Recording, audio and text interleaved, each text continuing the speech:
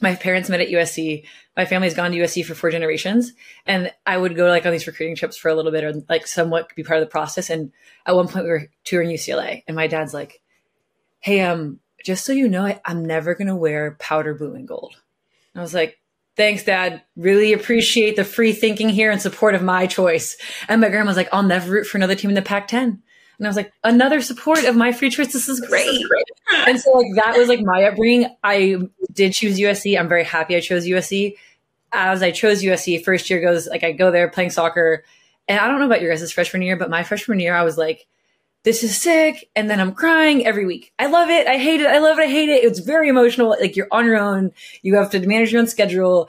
You have the food hall. You have friends. You have the sports. You have academics. Like it's just a lot going on. Like very, very fun. But I would say like very like challenging to like take the responsibility when like you were with your family and now you're like not with your family.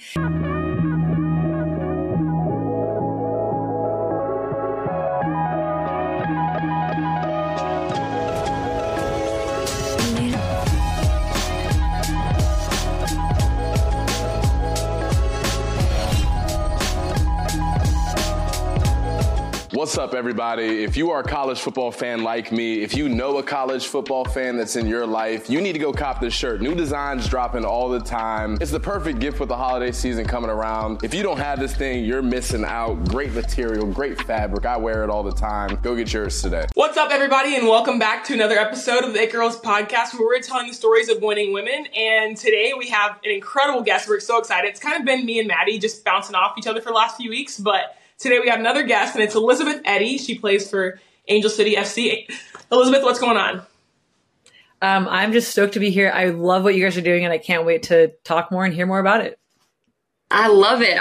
We're so excited to have you. Kind of, we've been wanting more soccer players. We had Allie Schlegel, who plays for Chicago. What's the Chicago team called? Red Stars.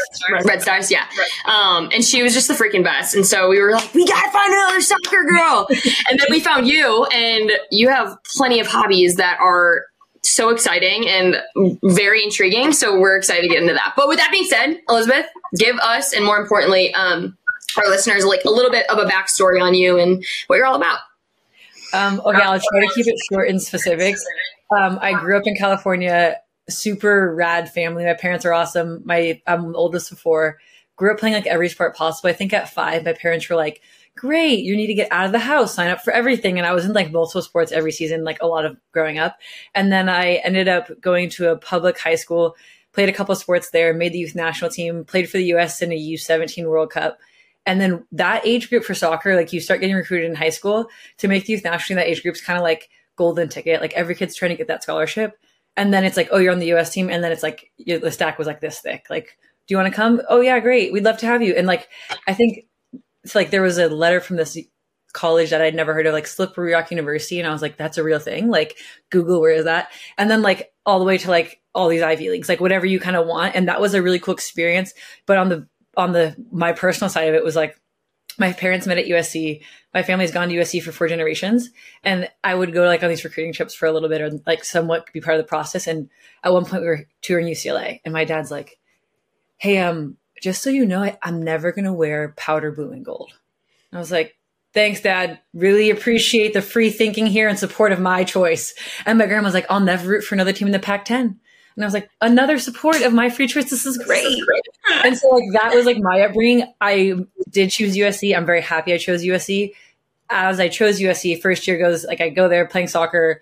And I don't know about your guys' freshman year, but my freshman year, I was like, this is sick. And then I'm crying every week. I love it. I hate it. I love it. I hate it. It's very emotional. Like you're on your own. You have to manage your own schedule. You have the food hall. You have friends. You have the sports. You have academics. Like it's just a lot going on. Like very, very fun. But I would say like very like challenging to like take the responsibility when like you were with your family and now you're like not with your family. And that was like a big growing phase. And after that, my soccer team, we didn't do great. And then the next 3 years, we also didn't do great. And every year, my friends at like Stanford used to say, hey, Liz, we have a full ride for you. Do you want to transfer? And now every time I say, hey, I'm emotionally unstable right now. Please stop asking me. I'm done talking to you if this is the topic of conversation. And then I call my dad, like at one point, like probably sophomore year, I'm like every week, like crying, Dad, like I want to transfer. What should I do? And he was like, okay, where do you want to be long term? What are the types of people you want to meet? Okay, you want to be in Southern California? Wow, it's USU. She's like, wait, do you really want to go to UCLA? You're right. I don't want to go to UCLA. So that was like his process. But then he would say like, you have 2 to 4 hours a day towards your sport. You have 20 to 22 hours every single day to make life sick. That's totally on you to be a crybaby and pout and like have a bad attitude. But like they're paying for your school, like find a way to enjoy it. So I think my sophomore year, I joined a sorority. Junior year, walked on the lacrosse team. Senior year, started grad school, and then ended up getting drafted. And then I went to the team after my senior year. My lacrosse coach called and said, "Hey, we'll pay for grad school. Come back for your 5th year." So like because I like worked through, committed to sticking with the first commitment of like stay at USC, it made me grow a lot as a person and like become much more like well-rounded and holistic. And had I been at any other school and your soccer career is really successful in college, I would have not found all these other things I'm really interested and passionate about and can't wait to do when soccer career is done. So like I'm just really thankful that my parents, I'd say, were like, hey, like honor your words, stick to your commitment, follow through, like, and like take it upon yourself, take the responsibility to make the experience what you want.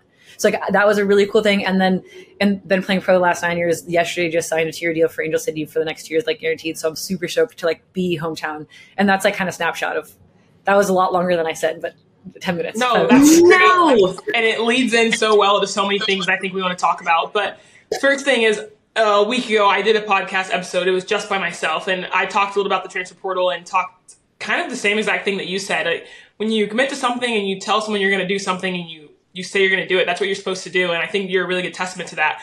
And I guess just like talk a little bit more about how hard it was to stick through that, but I guess how much it paid off in the end. It could be so easy for you to transfer and go somewhere else. Oh. Yeah, especially with like having played in these national team, like every coach knows you and wants you, but it's like, what do you want to be to yourself more important than like, it's almost like long-term success for short-term. Like, what do I want long term? And then be willing to like, I would almost call it eat dirt. Like eat dirt until you get there and grow the skills. Like, I'm sorry, it's going to suck, deal. Like take it in the face. It's going to get better. But like, if you quit now, you will not grow that skill. And then life will force you to like experience that failure of skill again. And you'll have to learn later down the line, like, why not just suck it up now and do the work? So like, I would say choosing to stay at USC, I'm so thankful I did. Like I grew so much as a person. I met so many cool people. And to this day, like my best friends are probably my sorority sisters, which I loved because like they didn't care about my sport. And I like love sports. I love competing, being the best. And I'm like, I'm around that too much. I already bring enough of that. Like my sorority sisters were like, if we get a 3-point or higher, like we study hard together and we party together and we dress up in cute costumes and we get to be a girl. And I'm like, yes. So that was like really cool. Like I never would have thought that's what I wanted, but I needed that. And then like now, like 3 of the girls, like I was in their weddings, they'll be my weddings. I'm like, wait, this is so cool. Like I found these people that like are so different than me, but had such like deeper core values similar. And like that was, I'd say, like the biggest thing is like life's about people, and like you'll be surprised where you'll find some of your best friends.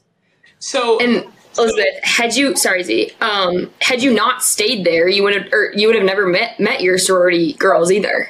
Oh, I would have gone to a different school, been good at soccer. We would have won the championship. I would have gotten like much more success. Honestly, even now, had I made different trades in college, I might have had more soccer success, but I still wouldn't trade that for like the way that I'm even like grown and thinking now. Like I've like been able to take many steps back over playing for 9 years pro and have such a more macro perspective of like, life is like such a game. It can be fun if you want it to be. And you should almost convince yourself, yeah, there's hard things to do. This is easy. And like, you're just going to do the work. And like, it's just way better that way if you think of it as fun versus like, oh, I have all these challenges and it's such a long to-do list. And I don't like that attitude is like killing the vibe. And like, everyone's like, oh, I'm overwhelmed. There's so much pressure, anxiety. And I'm like, oh my gosh, you're thinking about it. You're doing nothing about the task. And wow, you've still done nothing. And it's been hours. Like everyone's dealing with that. And I'm like, guys, I'm done. Like, I'm done with saying, like, let's just take some action. And then when you take action, you realize, oh, it's not that, or it is really hard. Now I better find a mental game to play. Like, cool, let's break it down to a smaller goal. The next 10 minutes, I'm going to like crush this part of X task I'm doing. Okay, good. I did it. On to the next one. Like just like using your brain as the tool it could be is like so much more freeing, I believe. That is awesome. So good. We already got wisdom in here, Johnny. Yeah. Okay, well, I have to rewind a little bit because, sorry, man, but just to like lay this out for my brain and everyone else, you played soccer, you also played lacrosse, you were a student, and you were in a sorority. Like, what did a day, like in that year when you were doing all of that, what did a day in your life look like? Okay, that's a great question. So I started that my second semester junior year. I was living in the sorority house. My parents came to school, and my parents is like, if you're familiar with Southern California, USC is like downtown LA. My family lives in Orange County, which like there's LA County and Orange County, and so we're like an hour from the school. I never went home. I was like, I love USC, I love college, I love people, I'm gonna go do cool stuff. I like wouldn't go. Like, the only times I'd go home was like my mom's like command performance, family function, like cool, I'll be there, do the thing. And then you go back to school because you want to be around your friends. But like my parents drove up and they sat down. We're in the living room at the sorority house, which is like stunning. It's like my sorority was in Legally Blonde. Like it's like a movie. So they come down, we're in like the living room and they're like, okay, we're going to do scheduling. They get out a legal pad. We draw like a week map and we're like, this is what your week's going to look like. It was like 6 to 10 a.m. soccer block. 10 to 2 class block, 2 to 4, 2 to 6 lacrosse block, 6 to 8 some more classes. And then like you're needing to squeeze meals in and kind of like, and I would like, I couldn't really be late to sports, but like I could kind of be edge late to classes and I'd slide into the back of class. And my brain and personality towards school was like, I also used to like try to like do really well in school. Like in high school, I was like doing AP classes, trying to be all smart. And then I made the youth national team and missed my junior and senior, missed 3 months of school. So my mom was like, you're done with APs. You're just passing class. You're going to college for sports. Like it's just silly to ask for that type of responsibility for like what your goals are and where you're at. And I was like, wow, mom, you're really helping me. Thank you. Dropped all the APs, did my classes. So then in college, I was like, cool, if as long as I keep a 3.0 GPA, like that's fine. And kind of once you get to college, if you just show up and do the work, they're going to give you a 3.0, especially like my friends that went to Ivies. They're like, yeah, no one gets below 3.0. And I'm like, are you serious? Like you think they're hard. The hardest part's getting into all Ivies. Just if anybody wants to know, like they're not that hard when you're there. It's just everyone acts like they're hard and has prestige. And I'm like, no, I know you guys. Like, this is what it's like. This is like not, you're so smart. It's like, okay, there's all these people like intimidation by brand. And I'm like, get to know them. They're humans too. They also eat and they also go to the bathroom. Like it's fine. Right. But that was like a pretty serious block of scheduling. But like, to me also the sports are fun. Like I was at a point where like, ooh, I'm enjoying the sport for fun, where it wasn't so much like this is a drag or a lot of like anxiety involved. It was like, great, can't wait to go. And then class was like less fun, but like I'm in the sorority and I would find like the really smart guy in my like math class that I was like probably struggling and be like, hey, do you want to come for like DG dinner? And you can meet some of my girlfriends and like have free food and help me with the study guide. Like I was like, I'd say very good at like understanding the system, making it make sense for a lot of people and having fun with it. That helped a lot. That's awesome. So funny. You're like, yeah, hey, I know this guy knows the answer, so let's find a way to get my brain there, because like I couldn't focus in class and I was probably talking and probably making friends. So like, thank you for being a great student. I was not. 100%. So talk through the decision to play lacrosse. That is mind-boggling to me. We played obviously a Division I sport, and I honestly can't even fathom playing another sport on top of that. So, and you obviously didn't join till your sophomore year. So talk through that a little bit. So, okay, my junior year, I met this guy. He was a freshman, but same age as me. Like, you know how boys like get held back like 1, 2, maybe more than 2 years to like mature and like become good at sports. So he had done that. So we're like same age, but like he's 2 years behind me. And we ended up like being really good friends. And he had come in to play football and baseball at USC. So he was like football scholarship or baseball scholarship, football walk, and was one of the quarterbacks. And we're like becoming good friends. And I was like, you're playing 2 sports. I want to play 2 sports. And I had read this book growing up, and it was about this kid who played multiple sports in college, and it was really cool. And it's totally like a fictional story, but I was like, I want to be just like that guy. I think his name was like Chip. I don't even know the book titles, but like I was really into this book, like all growing up. I was like, dang, like he's just like a solid Christian. He loves people well. He plays sports really well. He's just like a good person. And he just gets to like do all these cool things. Like I want to be like that. And so like, I was like, that was like my first inspiration. And then meeting this kid in college that has kind of doing that, I was like, oh, I want to do that. And then it was between so my brother played water polo at USC, and he's like a year behind me. So like we're really close. And my dad also played water polo at USC. So like I was very around water polo and like water sports growing up. So I was like, okay, I'm going to play water polo. And especially at USC, like they won championships every single year. I'm like, I want to win. Like soccer's not winning. I want to win something. Like if it's another sport and I'm a serious bench player, I'm fine with that. But so it was between water polo, basketball, and lacrosse. Lacrosse was just starting. Basketball, I'm like, I'm for sure going to be a practice player. Like I can pass and run and play really good defense. Like that's what my skills are. And I'm like going to work hard. Like, so, and all of those were not soccer was fall. Those ones were like schedule, like spring or winter. And then lacrosse has just started up. I think my sophomore year. And I'd seen like the girls they'd recruited a year early and seen the head coach around at campus. And I'd always be like, hey, I want to play for you guys when you guys start. And I always kind of like talk like, oh, I want to play. I played growing up. I had played like one weekend of girls lacrosse, and I had played 1 year of 7th grade boys lacrosse with my brother, like in growing up. But I've told them, oh, I played growing up. So just the context, like I was like, I believe in myself, but like I'm athletic. Like that's what I So yeah, I'm saying this, but like that's what was happening. And like my junior year is soccer's fall. Soccer ends. I'm in the exit meeting with like the eight leadership and coaches for the soccer team. And I'm like, hey, like I reached out to the lacrosse coach. She said that she'd love to have me, but I need to talk to you guys. What do you guys think? I'm on scholarship for you. Will you let me in the spring play lacrosse instead of spring soccer? I think I'll really come back refreshed for soccer. I really don't want to basically be here because you guys are crazy. Didn't say that, but like, you know how like girls, you're like, I'm not trying to do the off-season sport. It sucks, but like if I can find a way. So that was kind of what I was trying to like get at. And then all 8 coaches, it'd be like, well, it's a new team. They might lose a lot. Are you sure going to be on a losing team? I'm like, yes, thank you. Well, you're either soccer captain or lacrosse player. And I'm like, okay. And then like all these other reasons. And then they're like, well, no. And I'm like, okay. And then I go into winter break. It's 3 weeks long. A week and a half in, I get a call and I'm at the doctor's office getting like my ankle worked on. And the soccer coach is like, hey, just talk to the lacrosse coach. You work the day you're playing lacrosse. You have to report in a week. And I was like, great. So like they like made some sort of deal. Again, lacrosse coach making a deal with I played lacrosse growing up and I was like, well, here we go. Rubber meets the road. Like, yes. So I like get out there and they're like, here's your stick. And I'm like, great. And I'm like, my catching and throwing is like low. Like I am not a great lacrosse player, but I'm like super athletic and very, very competitive. And like they basically were able to use me very well. And I don't know if you guys know lacrosse, but they have a position called like face guarding, which is basically man marking. So they're like, all right, Liz, you will guard their best player. And if you shut them down, we will win games. And I was like, oh, I like when there's pressure. This is fun. Okay, I'm going to figure out. So I'm out there like like face guarding, doing the whole thing. And we ended up like going from like startup program to like we're my 5th year, the 3rd year of playing lacrosse. We were like top 20 in the country. And the coach for those 3 years, it was her first time coaching. I think she was 29 at the time starting, had just won best player in the world. She was on the US lacrosse team and she's like really, really good. And she's still there coaching at USC and they have a great program now. So that was a really cool, and she was smart. She's like, this kid's really athletic. They're really connected to USC. They're going to be able to bring different perspective as an older player because our team's going to be pretty young. And I would say it was a good situation for everybody. Like, and they end up getting like 30 plus girls on a roster and you play like with 12 or 11. I don't remember the rules of lacrosse, but it was a great time. That's awesome. Wow. You played a D1 sport for 3 years and you don't remember the rules. That's awesome. Yeah. They also changed the rules and I'm like, okay, guys. And and they did say, they're like, hey, why don't you like focus on lacrosse so you make the US team? And I'm like, there's no league. Like there's a soccer league that's doing okay at the time, but like starting and like lacrosse is cool, but like I like soccer a lot. I want to play on the US soccer team. That's my goal forever. Haven't made it, but like if you got to see the table, you got a chance. So I'm like still playing. Yeah. So we'll see. Right. That is so cool. How much does soccer and lacrosse translate? Like, is there any overlap at all, or is it two sports? Generally, what I would say is like America. I would say probably in America, women's sports.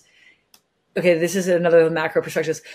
America, women have had rights longer than every other country. Also, America happens to be a very, very wealthy and affluent country. So, and more like generally free thinking. So, like parents want their kids to like be happy. So you get like a big country, lots of people. What's the sport that everyone can play? Soccer. So most girls grow up playing soccer. And then the girls that probably don't make it in soccer pick up lacrosse at like 12, 13, 14. And then lacrosse you can be really good at and not as athletic because you have really good hand-eye skills. Soccer, it's like you're running like miles a game. You got to be able to run fast. Then the skill of like running and moving the ball. And like, so soccer is like, I'd say, my opinion, like much harder and much more complex. Lacrosse is also hard, but like very different and a little bit, you're still running. But like when I do soccer fitness and then they'd show up to lacrosse, I'd be able to like crush the fitness test, like even easier than soccer. Hot take, people will battle. At USC, lacrosse and soccer, like I wouldn't say we're friends. Like I was there and we're like kind of friends, but like there's some like beef, I would say. Like, so it's just like the lacrosse people have an opinion that they don't like what I said, but that's okay. Right. Wow. That's fascinating. That's cool. Lacrosse is very much like an East Coast, West Coast thing. Yes, probably a little bit in like Florida and I don't know, in Texas, maybe. Z? What do you think? I don't know a single lacrosse player ever.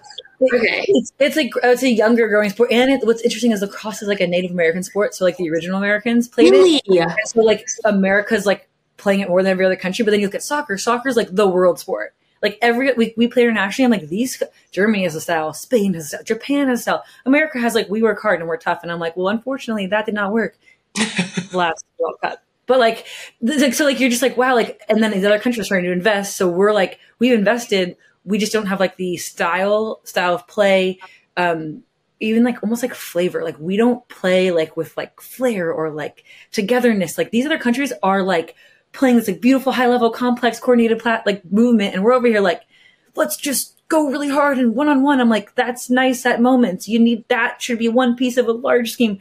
But like, that's a lot of soccer stuff. Sorry. I get excited about it. No, that's so cool. That's awesome. Yeah. Okay, so you grew up in California. You go to USC. You are now playing for Angel City. You're kind of like this hometown hero in a sense of where like you're playing now, and there's people that have been watching you since you were in high school. How has that impacted your career? How does that feel? What does it look like on game days? What is how is it to be the hometown hero? That is like, I am fully aware that being like playing in your hometown as a professional athlete is like so rare. Like that never happens. And I'm like, God, thank you so much for this opportunity. It could not be something it's like the sweetest gift I could get. Like, I'm like, thank you so much. My second or I think my third game on the team, I like got subbed in. I scored the game winning goal against the top ranked team. My family was in the stands, and it was like the best moment of my entire career because my family hasn't come into that many games. And my dad a year and a half ago had like a life threatening stroke and like has barely made it back and is like, was in his wheelchair at the game. And he got to like, I don't think we learned later, he couldn't probably see the field from where he was sitting, but he heard the crowd like go crazy. And like, it was like just a really, really cool moment. And I was like, wow, like all I have to say is like, thank you, God, because like you can't script that. You can ask for it, but there's so many moving pieces that like, it's just like not about me. Like there's so many things bigger than me, so many different agendas with a lot more authority. And it's like, if God wants to happen, he will orchestrate it, like trust that and enjoy the process. And like, that's, I would say what I've learned to do really well. And it's like come full circle of like, God's like, yeah, just one step in front, open the door, you walk. And I'm like, on it, we're doing it. Don't make all these grand plans, like one day at a time. And I'm like, okay, we're there. Yeah, oh my gosh, Elizabeth, that's a great question. And I think it leads well into one of the other ones we had too. We were kind of going through your Instagram and you had a pretty vulnerable post about when you were, correct me if I'm wrong too, if I get the details wrong, but you were with Houston, correct? Oh yeah. Yeah. And all of a sudden you weren't with Houston. And it sounded like from your post that you just remained so faithful. And those are the times when for us Christians, it's like, you're probably mad. You could have been chosen to be mad at God. You could have been chosen to turn from God, but instead you looked at him and you said, Lord, I know you got plans bigger than my own. And clearly that's happened, but like talk us through that time. Cause I think that, being a professional athlete is unlike any career. That's the only career where that can happen. So just talk us through, however you want to, but what that was like. Yeah. So this at the beginning of like 2023, I was on contract with Houston, went to preseason. It was a new coach, a newer GM. And I thought I had the best preseason of my career. I was like, I came in firing and they put me at forward, I score goals. So at midfield, I get assists. They put me at defense, I make stops. And I'm like, sick, I've done so well. And they call me in a meeting, the head coach and the GM, and they're like, so how do you think you've done? I was like, I think I've crushed it. And they're like, well, we think differently. And I was like, okay. And I kind of had like an idea, but I was like, I'm going to say what I think because this is actually what I think. And they're like, yeah, we just feel like it's not really working out. So we're going to be cutting you. And I was like, okay. And then I was like, and it wasn't a really long conversation. I think what I did end up, I was really like proud of myself how I responded. Cause I also, having played for a long time, I've like been able to like see like, okay, head coaching is really, really hard. Not only are they picking like who's on the team, they're picking who's playing, which players they focus on. Not only is it that, they're talking to the press, they're talking to ownership, they're talking like trying to build a fan base. Like there's a lot going on, and I'm like very cognizant of like how difficult that is. And like, okay, I'm a player, so I'm in like this 20% of their time, and then I'm like maybe not their favorite player, so I'm in like, you're just like, what's the realisticness and where am I at? And then with that perspective, so then my response was like, okay, that sounds great. Like, I would honestly want to just share with you guys, like, your jobs are really hard and you've done a great job. Like, this is your first time ever head coaching. This is your first time ever being a GM. Like, I understand it's hard and like, I'm not happy with the decision, but like, you're the person that has to make it. You've made it. And like, when can I leave? And they were like, oh, wow. Like, that was pretty quick. I'm like, I mean, there's nothing else for me to say. Like, you made your choices. And that's what I would also say to anybody in team sport is team sports is a game of opinions, and that head coach's opinion of you is what matters in their little world, which is what you've chosen to subject yourself to. If they don't like you, that's okay. Become aware of that. And I would say there's 3 pockets on every team sport team. There's the 6 or 7, at least in my sport, they're building the team around. Volleyball might be like 3 or 4. Then there's the bubble players. There's like 3 to 5, 7 bubble players. Then there's the people who you're not getting many reps or opportunity. And the biggest thing is like be aware of what bucket you fall in. And then if you're in it, then like honor the commitment you made, but then like be ready for the next opportunity and know what you want next time. And like, then if you happen to be in like the people they're building around, like enjoy it. That's great place to be. That's where you really want to be. But if you can't be there, like, that's okay. It's good for you to learn, like, I would say these human skills in these other 2 buckets. So like, I really had to be like, cool. I'm like, I'm off this team. Like, and then then I said, okay, when can I leave? They're like, wow, okay. You can have the doctor meetings this afternoon or tomorrow. So I got those done. And then I had to go back and ask something like 20 seconds after I left. And they're like, I think I said something along the lines of like, what's the next step? And they're like, well, maybe we should just hire you. And I was like, I'm not going to respond to that. That is not funny. I'm not in the mood to hear that. I'm going to leave. See you later. Like, I just like walked out again. And I was like, I am so the audacity. I'm done. Like, I just need to leave. So I packed my car, and all the girls, like, I really liked the team, but also like that's sports. You like have all these friends, you do every day with them. And then it's like, you get cut, you're on to the next. And so then I like hopped in the car, started driving from Houston, Texas to California. My sister happened to be in like Alta, Utah, like working at a ski resort, and like she's a really big skier. And she was like, hey, this is the first time you've ever been out of contract. Come up and ski with me. And I was like, great. And like I have no plans. So I'm like, hang right, go straight up like up towards Canada, like drive up to like Alta, Utah, skied with her. That was a crazy experience. I have not skied aggressively in 9 years. I got carried away. I got too, like, people were like, oh, you're kind of good. And I was like, oh, I'm kind of good. Like, you know how you're like, I'm going to be cautious. And then people gas you up and then you have no control anymore. And you're out there like doing stupid stuff. Like that was me. And I like I had a crash, and I was like, thankfully fine. And I was like, oh my gosh, my dad's coming back from a stroke. If I just hurt myself to be as needy as my dad, I will be so pissed at myself for how selfish that was. Like, thank you God for saving me. Survive that, drive home like a week and a half later. And then I was like, in those first 3 days driving to Houston, I was like, yeah, like whatever, soccer's over. Like if God has I've always been wanting to do other things. Like this is my chance. And then after a couple of days driving, I was like, dang, I kind of want to play soccer. Well, like I have no options, but like I know what I want to do. And that's, I think, a really great place to, like, it's okay to have no idea. But then once you know, you're like, okay, like now I have direction and I have purpose. So then I'm like, should I even go skiing? Cause like, I don't have anybody on any like teams to go out to right now, but like if I'm really serious about soccer, I shouldn't go. But I followed through some of this time with my sister, came back, and then I kind of just stuck to training, and I was going like week by week. But like I was in preseason, so you're like gearing up for season, so you're at a certain point of fitness and like types of running. So I keep that up, and after 2 or 3 weeks of that, I'm getting like no phone calls, and I'm like, well, at this point, I better reblock and go down to like longer distance running and then phase up again. So then I'm like in this weird phase of running. 8 weeks in, I get a call from the team in DC. It's like, hey, come out, and I'm like, okay. And they're like, yeah, we have an international break coming up for the World Cup. We'd love for you to be there for 6 weeks. We're going to come 6 weeks early to train. And the really cool thing with that team is their owner's name is Michelle Kang, and she's this billionaire business like boss. And she had just bought majority ownership of the DC team. She just bought Lyon in France, and she just bought a team in London for like the women's version of the EPL there. And her goal is to buy like 8 teams in the next like year or two. And she wants to have like global dominance in women's soccer and like raise the standards. Like this is what every other investor should be doing. So to get the chance to just be around that team for like the time I was really, really cool and eye opening. Kind of like to where you're like, we're into women's sports. I'm like, this woman, like studying Michelle Kang. Like writer Michelle Kang, she started a company. I don't know what, somewhere in like tech and software. And I think she got a contract with the government. So like cash cow, like made a bunch of money. It's like, now I want to like make affect things that I believe are important in the world, which is really cool. But then I go there for 6 weeks. I fly out like a day later after the guy calls me, the GM. And then I'm training. And the day they send the contract through in an email, I'm shopping at like the local grocery store, getting like my stuff for meals. And then I get a text from the GM at LA, who I'd like known and been in contact with, but like nothing was no opportunities were there. She's like, hey, do you have time to call me? And I was like, yeah, I'll call you in 30 minutes when I'm home. So in this shopping experience, I get an email for contract and a text from the GM in LA, like for DC LA. And I'm like, shoot. So I go home and I'm like, man, DC's been really good to me. But I'm like, okay, I should follow through. I call the GM. She's like, hey, we'd really love for you to come to LA. And I'm like, well, DC's been great. I'm here actually in DC, blah, blah, blah. And she was like, all right, well, like, and then I asked me questions like, oh, what's your game model? What's your shot play? Like, where do you see me fitting? Like, it's all about like the coach's opinion, like these team sports are.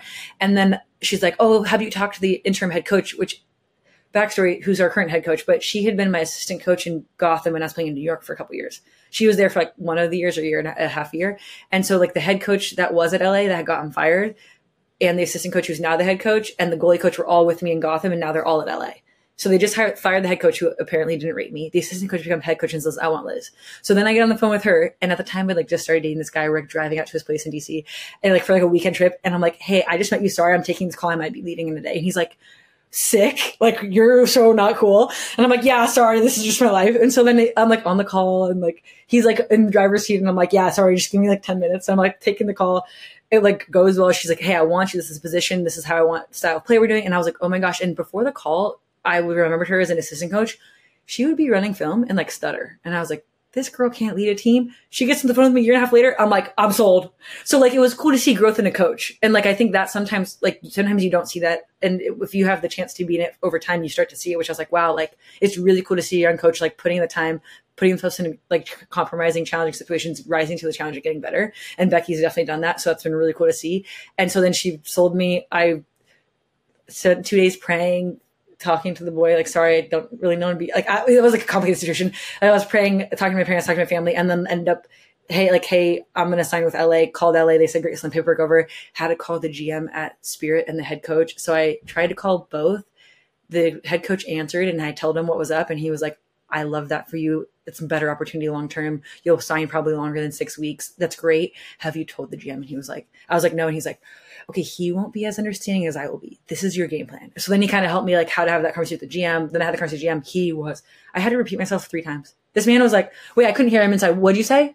I say it again. Yeah, sorry, I didn't hear. Let me go outside. And I saw the 3rd time. He's like, all right. Good luck. Bye. And I was like, bye. Thank you for everything. So like, it's just unfortunate because like you're a commodity in the pro sports world, and their team had so much, the way Michelle King ran it, they had so much money and resources. Like, we're going to be ahead of the game. They almost got bit in the butt for being so far ahead of the game as a pro team that they're going to bring me out 6 weeks early, put all this time and money into me, and then I leave because like they didn't sign me at the time and I was under no contract. So then it's like, well, the other team was so last minute, it worked out for them. So that's like another piece of like, it's all this growing. Every team has their different business practices. So that was really interesting to be like really in the middle of it. And I like really felt bad about it, but I was like, I still have to do what's best for my career. And then when I do make the commitment and I sign a contract, then I'm like in and I have to honor that. So like, then I was at LA for like 6 weeks. Then I did well. They're like, we'll extend it for the rest of the year. And then we just negotiated and they're like, cool, we're signing for 2 more years. And I was like, sick. What better place to end my career? Like if my career ends, which I'm like, I've enjoyed it. Next year, year 10. We'll see. I want to be in Southern California. I'd like to pursue like probably surfing competitively and sailing competitively. So I'm like, I want to be in SoCal. Now I get to like be where I want to be, enjoy soccer, do the best I can at it, and then move to the next careers that I'm interested in. That is such a cool story, Liz. Wow. I mean, the first thing that comes to my mind too is with your dad having the stroke too. What a blessing that you are now there, right? Like that was obviously an unforeseen circumstance, but what a blessing. It was like the coolest thing. I was like, again, like God, you couldn't have written a better script. Like I get to be home and help my dad. Like once a week, we have a day off usually. And so I'll drive home and we're working on like just hand movement, keep the reins. We're working on walking. Like his left side's not really responsive, but we're slowly getting there. And like, he's doing amazing, but it's like pretty gnarly, the neuro stuff where like they're learning if he uses his tongue better, his left thumb starts coming back more. And I'm like, I didn't know the thumb and the tongue were connected, but here we go. So it's just been a really cool, like, we're learning about life and it's really hard, but he's a trooper. He's got such an great attitude. My mom and him like laugh every day and they play and they like are actually like wrestling through this sucky situation and like in love. And I'm like, how? Like, I want to be like you, like, hey, we're the guys that are like my mom and dad, like my dad, we have this great marriage. Like, this is so cool. Oh my gosh. And Liz, the part I was cracking up is that you called a grown man a boy. You're like, yeah, this boy. Yeah, that happens sometimes too. I'm like, yeah, you're acting like a boy. Like, it's okay. Maybe I'm acting like a girl. This is great. Oh my gosh. I love it. So let's keep talking about pro soccer. Obviously Z's like in the mix. We talked about it a little bit before we started recording, but, you know, with pro volleyball just starting in the US, Z, I guess, is starting to see like what the intricacies of professional sports. And like you said, and I think this is probably common for most careers, especially when you're just starting, is you are a commodity until you prove that you're not. And so talk about where obviously women's soccer has exploded in the US. What do you think is the trajectory of that? And how do you think that it can kind of get there? Maybe say in like 10 to 20 years. Okay. Hot take. I think women's soccer is going to be the biggest sport in the world in 20 years. The reasons why is because we're just like, think of like a startup company where you're 10, we're just starting to get traction and now there's money going into it. And the crazy thing is half the people in the world are women. They want to see somebody that's doing the thing that they could maybe do. And then women are a lot more like, I would say well-rounded personalities and are willing to share that, where guys have this like kind of shut up and do your thing vibe, which I think there's moments that is very important in sports, like do that. But I also think girls are a little bit more like open to share who they are and what they're about. And with that just allows like an insane amount of marketability, which like men's sports have never had. But I think it'll be interesting, and a lot of it will turn into like the league leadership and then player decision making on how they go about like building their brands. And I think that's like, the world's changing now. Brands are like a thing. Like that didn't used to be a thing in the past. Like you had no social media, I don't know what, 10 years ago. So like the game's changed. And I think one really cool thing about the way the game's changed is that like the internet has like flattened the barrier to entry. Anyone can become anything with learning skills online. Cause now you have like connection to everyone. There's definitely drawbacks. Everybody personally experiences that with like, you kind of get too much time on your phone. Your like eyes might hurt. Like there's like definitely like a huge like slew of like depression, anxiety, comparison stuff. That's really definitely something that we have to deal with. But what I would say is like, again, technology is like a vehicle that exposes the human heart. And then if you can learn to manage it well, it's just a great tool. If you can't manage it well, stay off it until you like grow enough to manage it well. But like, I would just say women's sports, women's soccer specifically, I think it'll be the biggest sport in the world in 20 years. Yeah, and you like your teammate Alyssa Thompson. She's 18, and she's the first ever drafted out of high school. There's someone yesterday, a couple days ago, that signed for $1.4 million. Like that doesn't happen for women's sports hardly ever. It can't happen in WNBA where you can get drafted out of high school. It doesn't happen for volleyball or anything else, and that's really cool to see it take off like that and people sign for that much money. No, it's insane. The girl that just signed for 1.4 or 5 million, I played with her at Houston the last year and a half, and she's a phenomenal player. But it's like, okay, like now the game's changed. Like and I would even just tell players like, figure out who you want to be to the new public square, which is online.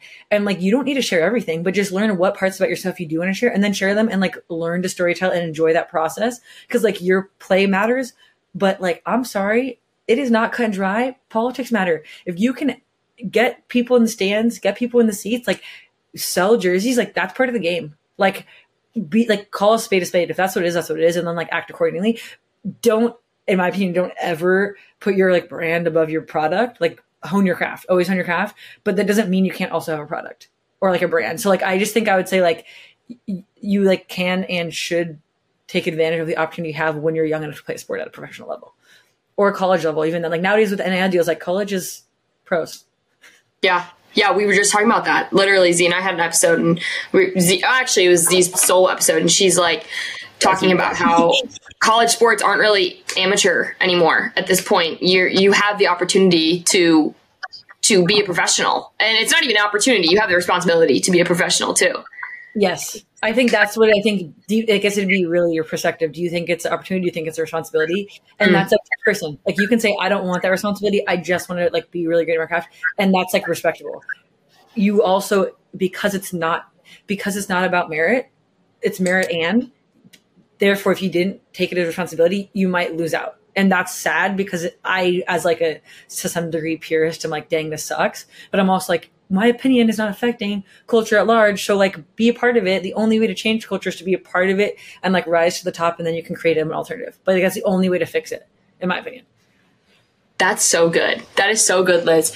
Another thing that when you were talking made me think about is, when we were growing up, and obviously you're even a little bit older than us, being a professional who could make a professional athlete who could make $1.4 million wasn't even a thought that would cross our mind. Yeah, never. You know what I mean? That would never. We just played the sports that we played because we loved playing sports and because our parents were like, get out of the house. Like, yeah, like you're bye. Yeah. But it wasn't, a lot of boys grow up and you ask them what they want to be and they want to be in the NBA. They want to be in the NFL. That was never a dream that a lot of us could even have. But that's changing, like in real time. How exciting is that? I would say it's super exciting. And there's part of me that's like, dang, I'm 10 years too old. Like, there's a part that I'm like, dang, like, because the team sports, I think there was a ton of opportunity. And I'm like, I would say I'm like, okay, I'm playing, in my opinion, I'm playing well and continuing to get better.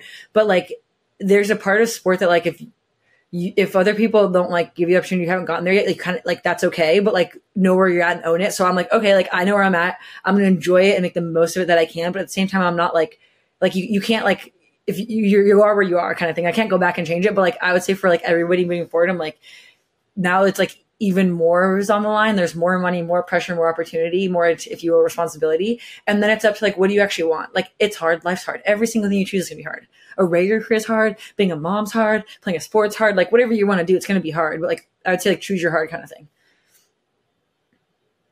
Yeah, I love that. I think the key word there is like choice, and everything, love, sports, everything is a choice like every single day. It's not just something that just happens because you want to do it or because you love that person. Like it's work every single day. And so I love the choice word that you were saying there. Switching gears a little bit, you've obviously bounced around cities and teams and have played a lot of different places and with a lot of different people. And you're also really intentional about your faith. What does it look like for you moving around so much, trying to create ministry like where you're at? And you're in Houston for these many weeks, and you're in LA for this many weeks, and you're in DC for a short amount of time. What does it look like to impact those people in that way as you're bouncing around so often? That's a really good question.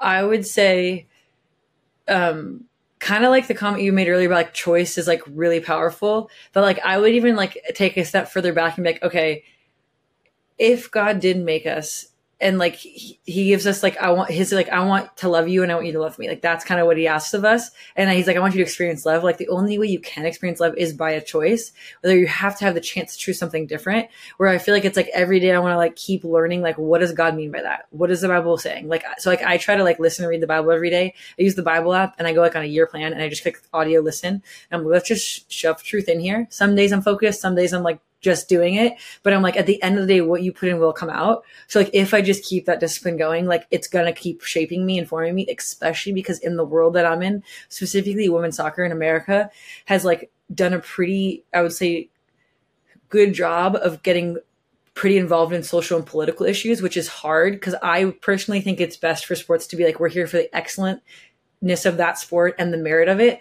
And if you do that, then you can create the space where there's multiple different opinions on all sides of social political issues, which I think is best. Our leagues then like really kind of gone in one direction, which is really hard. Because then if you're in an environment that you're like, oh, I don't fully want to do everything I'm being told to do, you're like, how do you reckon that and wrestle with that? And it's a lot of like, okay, like I really, again, back to choice and free will, like I respect other people's free will and like being able to be like, I totally love that you're exercising your free will and in my free will, I'm not going to do this and this is why. And like those conversations, unfortunately, you kind of have to have at times. And I don't think it's really fair to be forced to a binary decision. But at the end of the day, it's like, I'm so happy we're in a country that people get the choice to choose what they want. Like that's so, so valuable. And I want to continue, like, I would say like protecting that. And then with that, it's like you have responsibility for the choices you make. Like you live with them. And over time, those choices, you'll get the response from them. And then you're like, wait, I can change. And that's the really cool thing is like every day you can grow more. And so I'm just like, all right, like I'm going to try to like pray and be in the word and then be like, I feel like the goal is like, if I can stay close enough with the Holy Spirit and let the Holy Spirit like guide me and like what to do. Cause like I have my lens, I have my like awareness of the people I talk to, but like that is such a finite, narrow perspective. It's like, God, show me what I don't see and just guide me. If it's the time, like let me know and I'll step. If it's not, like let me hold. And like that's what I feel like is like trying to like keep that feedback loop tight and small and like stay close to like Jesus and like abiding in the word and like making time and space for that. And then I'd say the biggest thing for me has been like having friendships and even like my parents and like relationships I've had really close is like at least having like weekly calls and catch ups of like how like just doing life. Like that's kind of what it really is like doing life with people from the same worldview to like help you like what is true. Like this is what I'm struggling with, like what lie am I believing and how do we go back and like rewire that to like what's the Bible actually say. So that's been like a very long, slow journey. But like I feel like the cool thing is in women's soccer, like it is public. You are out there and you are walking the line and you're like, I'm going to be held accountable and I'm going to do my best and I will make mistakes and then I will try again the next day and like that is it. So it's just really raw. That's so good, Liz. That's so good. And it's something that like our faiths are so personal to us. And the way that we walk in our faith, I think evolves, right? We go through seasons where it's tougher and you're listening to the word and you're soaking in the truth, but you're not comprehending it sometimes. And sometimes you just feel like you could recite that whole thing front to back. And it's just like, it really does go in season. So I know that Z and I can both relate to your experience. And there's a part that sometimes I'm reading the Bible and I'm like, but how does it look today? Like, how am I supposed to live that out? And I think that's where it gets unique. But I also think it's like, if people are really trying to follow God, but they also come from their unique background or worldview, then it's like God probably is going to call each of you to handle the situation differently because you're a unique person with your own background, but then like have the courage to like hold the half space and like mend and build those relationships that like culture's trying to tell you are broken. Like we can do it and we can do it together. So it's kind of just this like, God give me the strength to like be available and be vulnerable and open and like work through it with like peers that play my sport from different backgrounds. And like, that's been like very hard, but also like, so like, I feel like that's what we're supposed to do. Like, that's what, like, that's the moment, that's the chance, like eat dirt a little bit. Like, this is another one of those opportunities, like grow. Yeah. Like, it's not about you. It's about like ushering God's kingdom and like, what role do you play? Like, sometimes you're just like the toilet roll. Sometimes like you're the hero. Like, you get to do different roles, but like enjoy the one that's in front of you. Yeah, that's funny. That's good. Speaking of the vulnerability piece, Z and I were talking before, and I think it's really cool how you've crafted your brand on social media, because you are pretty vulnerable on social media, and that's not something like everyone's comfortable with. And some people are and some people aren't. So do you generally consider yourself like a pretty vulnerable person in like your personal relationships? Or is that kind of something that you've had to work on over time? I would say that I'm like pretty open, or I try to be. And I would say I got in trouble quite a bit for like just like being what I'm about, or like my face showing what I thought. Like, so I definitely like have worked to like manage it. And I would even say with social media, I'm really like I used to like do funny videos and stuff. And like oh, I'm at home, I'll video my sibling. My brothers and my sister are like, I never want to be in any social media. I'm like, cool. Like, that's kind of what I reference. Really, like if people like what about your life do you want to share publicly? And I'm like, I love my family and I love spending time with them, those relationships. And to me, I'd rather have really good relationships with them than at all like do something for the public. Cause it's like, okay, protect what you like really care about. And then for business, really, he's like, what do you want to share and how do you want to share it? And I'm like, I've been since playing 9 years, I've like spent a lot of time like thinking like what moves the needle the most as an athlete, specifically in a team sport. And like what I've come to find is it's decision making.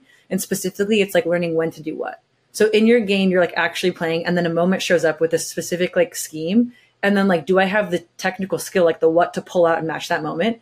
And the faster that feedback loop is, the better player you are. And like, not every player is the same. Like specifically soccer, like I'm like smaller, fast, strong. There's other girls that are like really tall, like not as strong and like slower, but like those are their skills. These are my skills in that moment. Which skills should I pull out to beat them? And vice versa. So like learning the feedback loop and learning decision-making has been like the biggest thing for me. That's like increased my game and allowed me to keep playing for 9, like going on 10 and 11 years. So like I've built like a tool that helps athletes basically learn that and then basically get them like really mentally strong, but like in a simple, calm way, so that they can like enjoy their sport the best they can and learn where to put their expectations and where not to. And I like just like am slowly like onboarding people of like, try it out. Let me know what you think. And so like, I'm super stoked about that, but it's like, I'll do like a weekly call with younger athletes. They'll use this mindset tool and then slowly be able to like, I'd say like master their like craft as an athlete. And like, say they're like younger, or even if they're like in college age, it's like, okay, your goal is I want to play 3 more years, 5 more years. And this is the end goal. Cool. How do we work backwards and look at my game? And then how do I systematically add new skills to it? And then hone in on the ones that matter. And then slowly it's like, okay, like I do this thing where I like watch film this very specific way. And as I watch it, it kind of builds out a game model in my head. Cause like I didn't grow up in a soccer culture. So like I didn't watch soccer growing up, but like now I'm like, cool, how do I like kind of like speed up my learning, since I never had that? Where like other peers from all over the world are like, yeah, that's like what we do. And I'm like, we go in the ocean. We like go lobster diving and spearfishing and surfing and sailing. Like we don't do sports like traditionally. Like, my family's like, pro sports are so selfish. And I'm like, okay, great. And my brothers are like, our job in life is to keep you humble. And I'm like, wow, what a great thing. I need it. I think it's good for me, but like, wow, this is humble. I'm humbled at home. So like, it's just, I have a different worldview towards it when I enter the pro sports realm. But like, because of that, I'm like, cool, but I still love the sport and I want to like optimize for performance. So I've kind of built this thing of like, how do you like get there? And like, it's been a really cool journey, and I can't wait to start sharing with other athletes. So like, let me help you like move the needle 70 degrees where you get way better versus like a little faster, a little stronger. But it's like, no, like you need to learn when to do whatever skills you have. And that's what I'm super stoked about right now. Really quick, before my next question, you should plug that program and what's it called and where people can find it. I will. It's called Swaz Athlete, and it's online, swazathlete.com. There's a whole like explanation on the landing page if you want to join. You join. It's a weekly call with me, and we'll go over stuff. And like basically, this is a way to think about sports, take ownership of your career, and kind of build out your like athletic vision for your life, and then systematically build it, work at it. But yeah, swazathlete.com. Check it out. We'd love to see you guys on our weekly calls Sundays at 4. There we go. That's awesome. I love that. And kind of going off mental health and all that kind of stuff, you're currently injured, right? And I'm not going to say you're injured because I'm not sure what it is. Yeah, it sucks. I am, but I'm almost good. Good. Okay. Well, I was thinking as I was reading through this and seeing your Instagram, you're in this cast, and I've been injured a couple times and had to sit out for a while. And I think one thing that happens when you're injured and watching from the sidelines is you kind of see things differently and watch the game from a different view. What does that look like for you at this time? And like, what have you learned that you haven't really learned before? That's a really good question. I would say injury wise, it's like twofold. It's a really cool opportunity to see the game differently. And like, you can kind of almost realize some things that like, maybe you were like, that would have made you frustrated. That's like, wait, now that I'm watching my teammate do the same thing I would do and the coach does this, wait, we're all misunderstanding. This isn't helpful to act in this way. Like, so that I would say would be really helpful just for like having realistic expectations and then learning to like play your hand well and manage it better. And then I'd also say it's a really cool opportunity to like find other things in life that you're interested in. Cause like you do your thing, you do your PT, but like you're on like a 6-week, 12-week, 6-month schedule, 9-month schedule recovery. You just got to like ride the wave. And on that wave, it's like, wait, you actually have the margin to like meet other people, try other hobbies. And like that, I think is so important for athletes to do. Cause I think you guys said at the beginning, like we're more than just athletes. Like I could not believe that more and agree with you guys on that concept. Cause I'm like, wait, everyone, you could almost argue everyone's an athlete. Like everyone needs to move their body to be healthy. And to some degree, that's an athletic-ish fashion. Hopefully more athletic, the more you like get coordinated and whatnot, and then some of it's genetics. But I'm like, you're so much more. You're so many other gifts and talents. Like I really believe God designed people with so many things they could become amazing at. But so often life only like shows you that these are valuable in this culture or in this society. And it's like, well, that's fine. But like test and see what you love. Like see what makes you come alive and like spend the time when you're injured of like, yes, do the best you can at your PT and your sleep and your eating and stuff.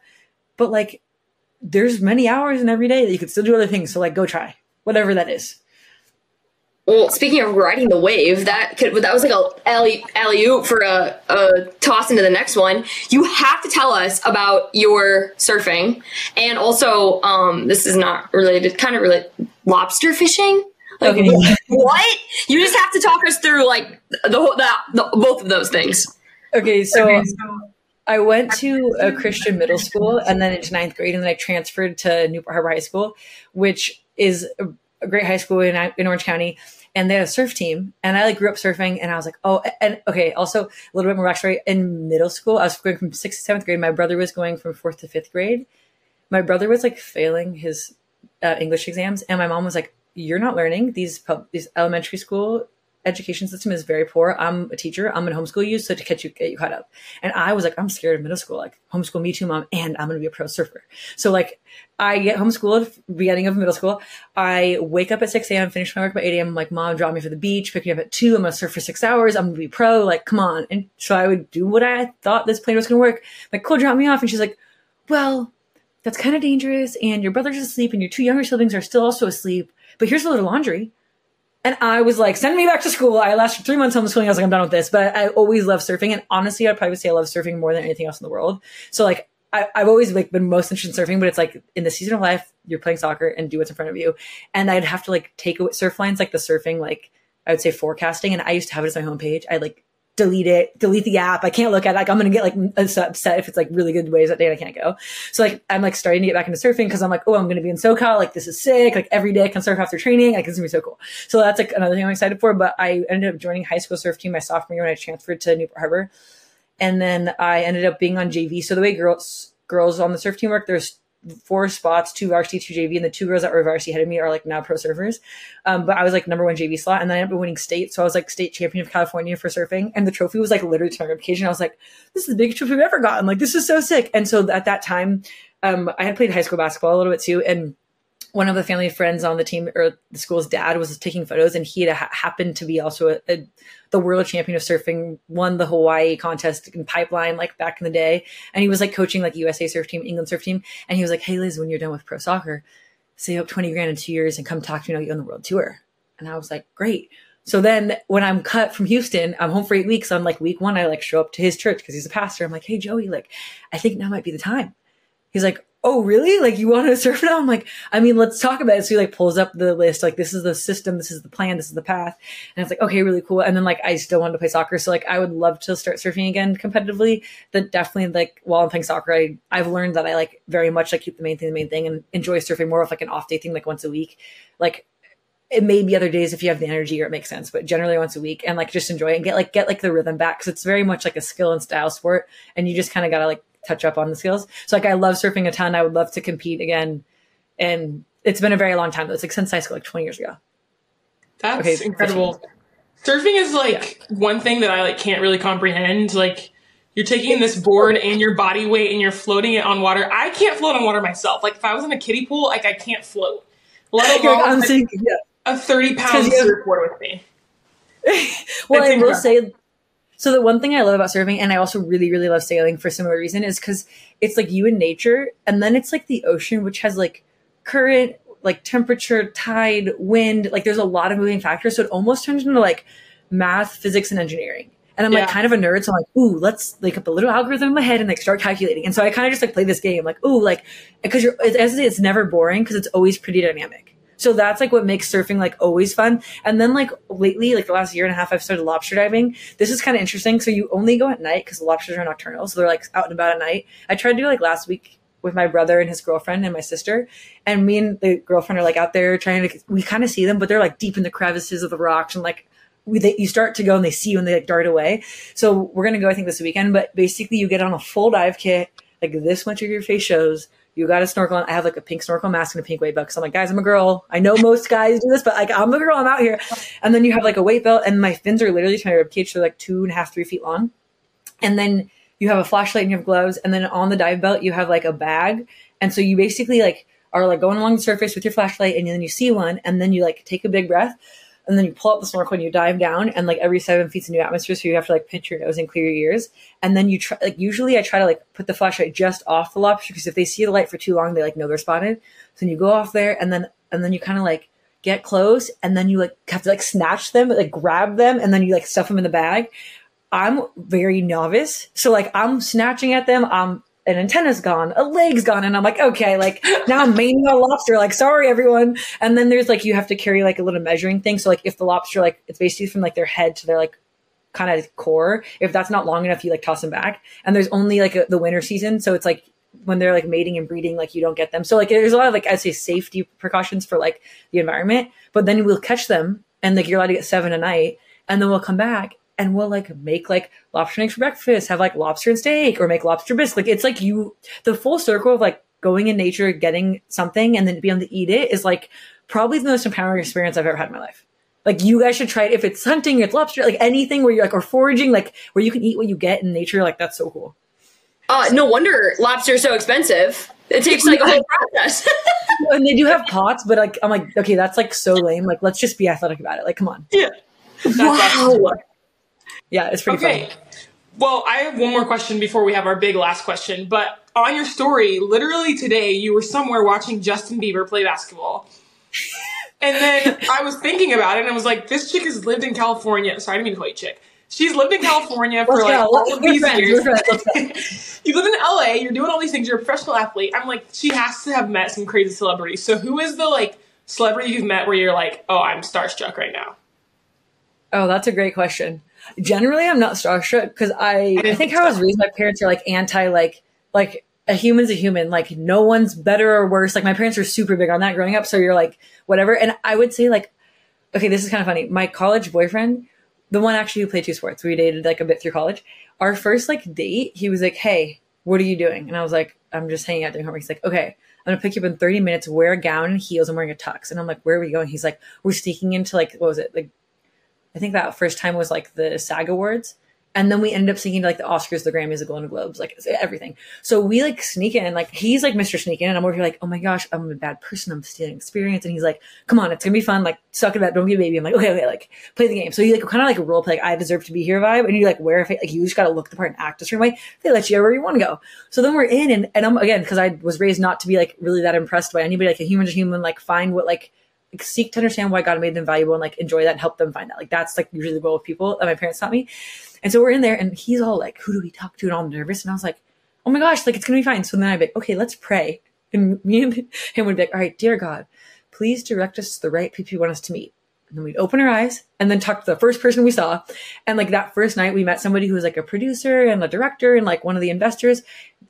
Fast forward, the guy's like, come to my house in Beverly Hills. Like, you're a football player. Train my son to be a quarterback. Oh, you can just catch balls and we'll pay you exorbitant amounts of money to like train my kid. I was like, I'm on scholarship. I'm taking nothing.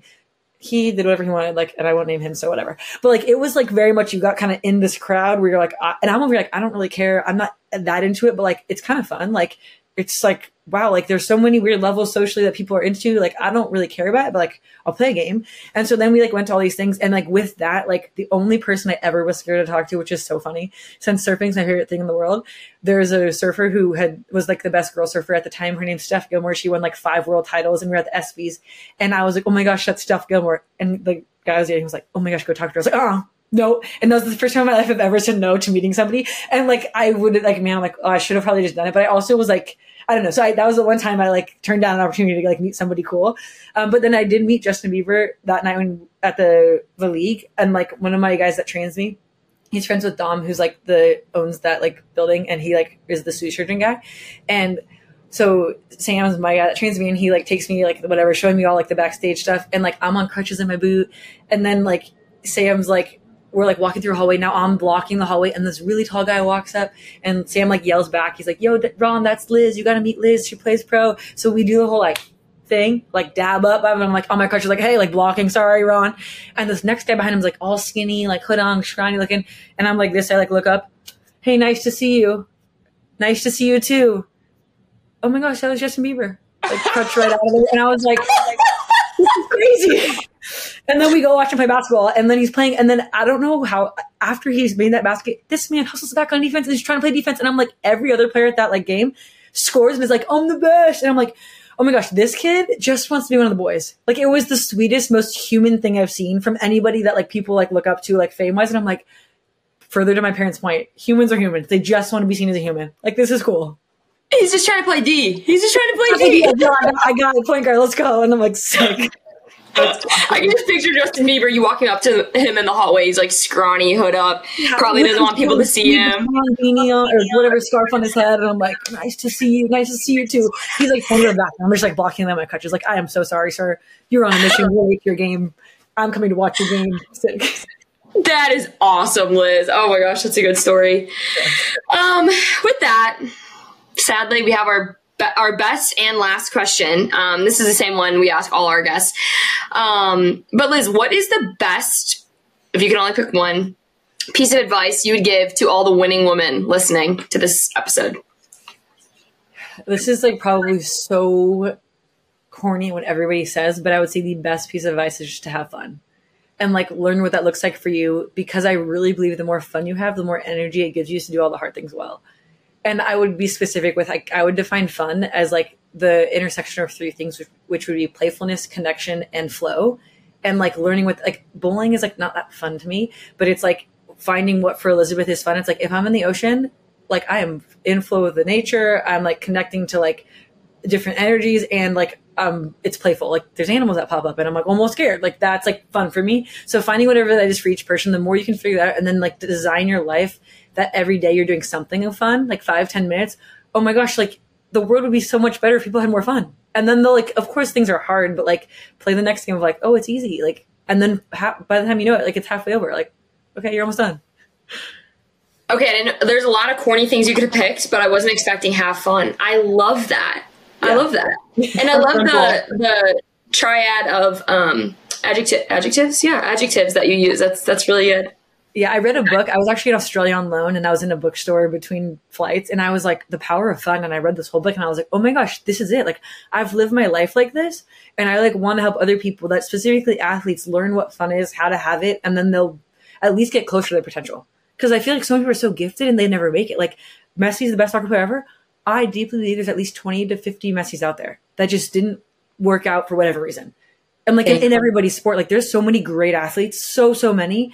Injury, family, circumstances, finances, like so many things that could limit you. But if you like learn how to have fun and like it slowly, like that's something that you can't control. And then like it can give you like almost the optimism and the enthusiasm to get to the next thing. So good. That's so good. So Liz, last but not least, they can find you at Elizabeth Eddy, right, on Instagram? Yeah, Elizabeth Eddy 2 on Instagram. And then swazathlete.com. Yeah. Good. We'll tag it too so that we can guys. Thank you so much. This has been so much fun. It's our pleasure. We were so excited to get you on and hear your story, and we'll definitely stay in touch. We always say, like, if we're ever ended up in the same city, like, we're grabbing dinner. It's nice. no Let's no do ifs, ands, or a buts. game. We'll take you lobster diving if you want, surfing, whatever you guys want. You guys want to go on the boat? We'll go on the boat. Like, let's do it. All right, let's do it. Yeah, you might regret that in a little bit after, but and bring your friends if you want. Like, yo, we're in town. My other friend said this. Let's go do it. I'm like, I like love showing people like things that I just like love, because I'm like, I want you to love it because it's really cool and it's in nature and it's kind of scary. Like, one of my teammates and like her boyfriend and their kids came on, like, we have a bigger sailboat and like I'm captain, which, like, you know, my brothers don't like, but I'm captain. And we spent like multiple, like, overnight trip. You sleep on the boat. It rocks you like a baby. Like, you are out there sailing. You get to a destination. Like, it's a whole thing. And it's like, and then friends are spearfishing. Then we make ceviche for a meal. Like, you're like, this is real life. Like, yeah, it's real life.